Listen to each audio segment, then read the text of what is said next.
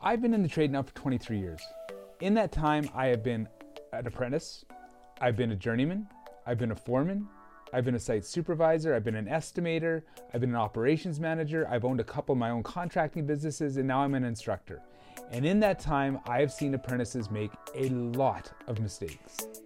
In this video, what I want to do is talk about the 5 biggest mistakes I see all apprentices make and what you can do to avoid them. So let's get going.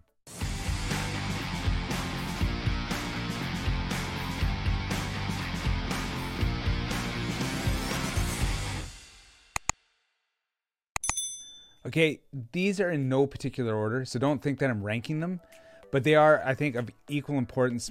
Some may resonate with you more than others, but what I really want to get across is these 5 points I find are ones that it doesn't matter what trade you're in or what level you're at, you need to really consider avoiding them. So number 1 is staying with the same company for too long. Now I get it.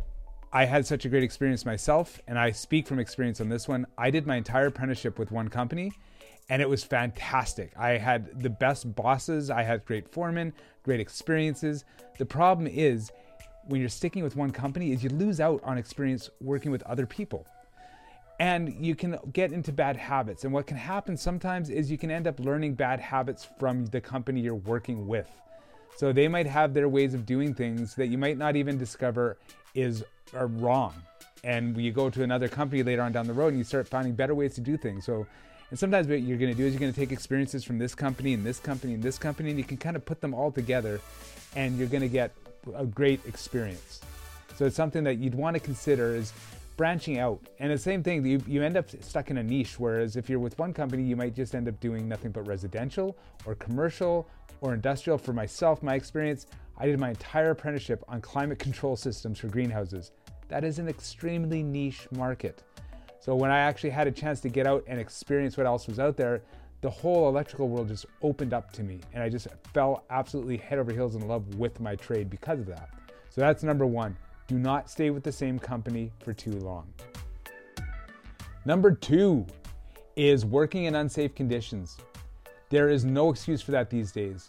Those days of having to work in those situations where your boss tells you to do something, they're long gone when it's an unsafe situation. It's not worth it. You have the right to refuse unsafe work. Do not put yourself in those situations thinking that, you've got to impress your boss. You don't.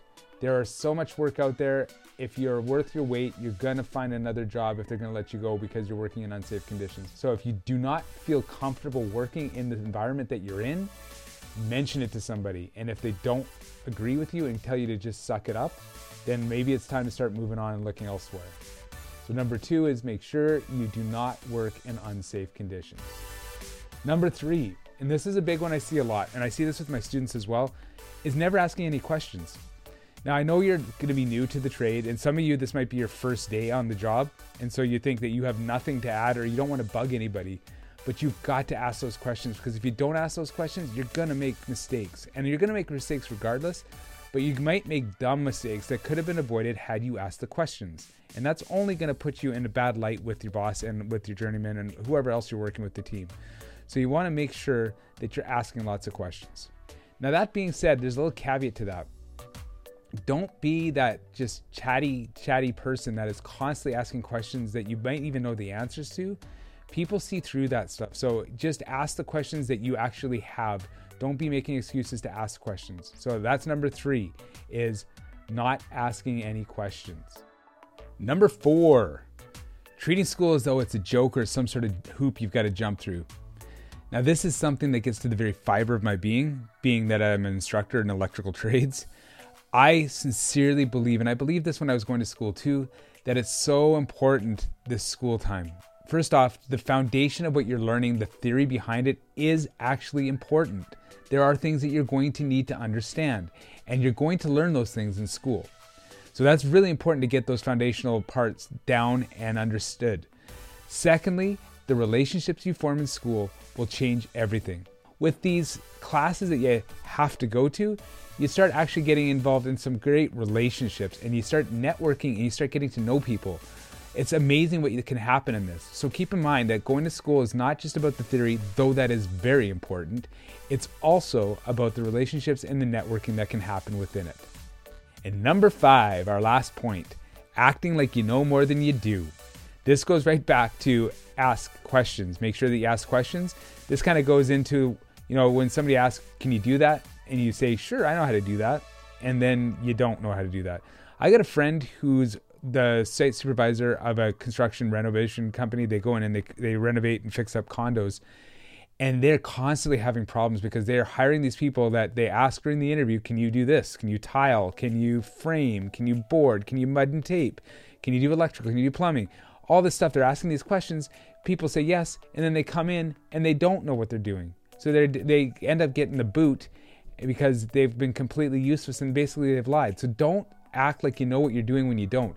And as an apprentice, you don't know enough. And there's one thing that really struck me hard when I was in my 4th year and we just passed our TQ, which up here where I go to school, we just passed our final exam, which meant that we probably had our certificate of qualification, basically the first part of our ticket.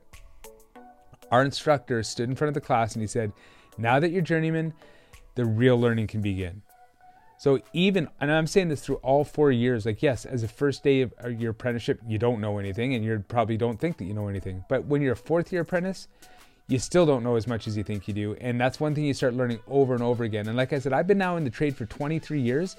I don't know everything. There's still things that I run into that my students are teaching me. So don't think that you know everything. Now that's it for today. What I would love for you to do is in the comments below, what are some of the other mistakes that you see apprentices making? Let's get this community going and sharing about this, because I think that we can change things if we let apprentices know the mistakes that we made and they can learn from our mistakes. And you apprentices that are out there that are in your higher levels, what are some of the mistakes that you made that you wish you could go back in time and tell others about?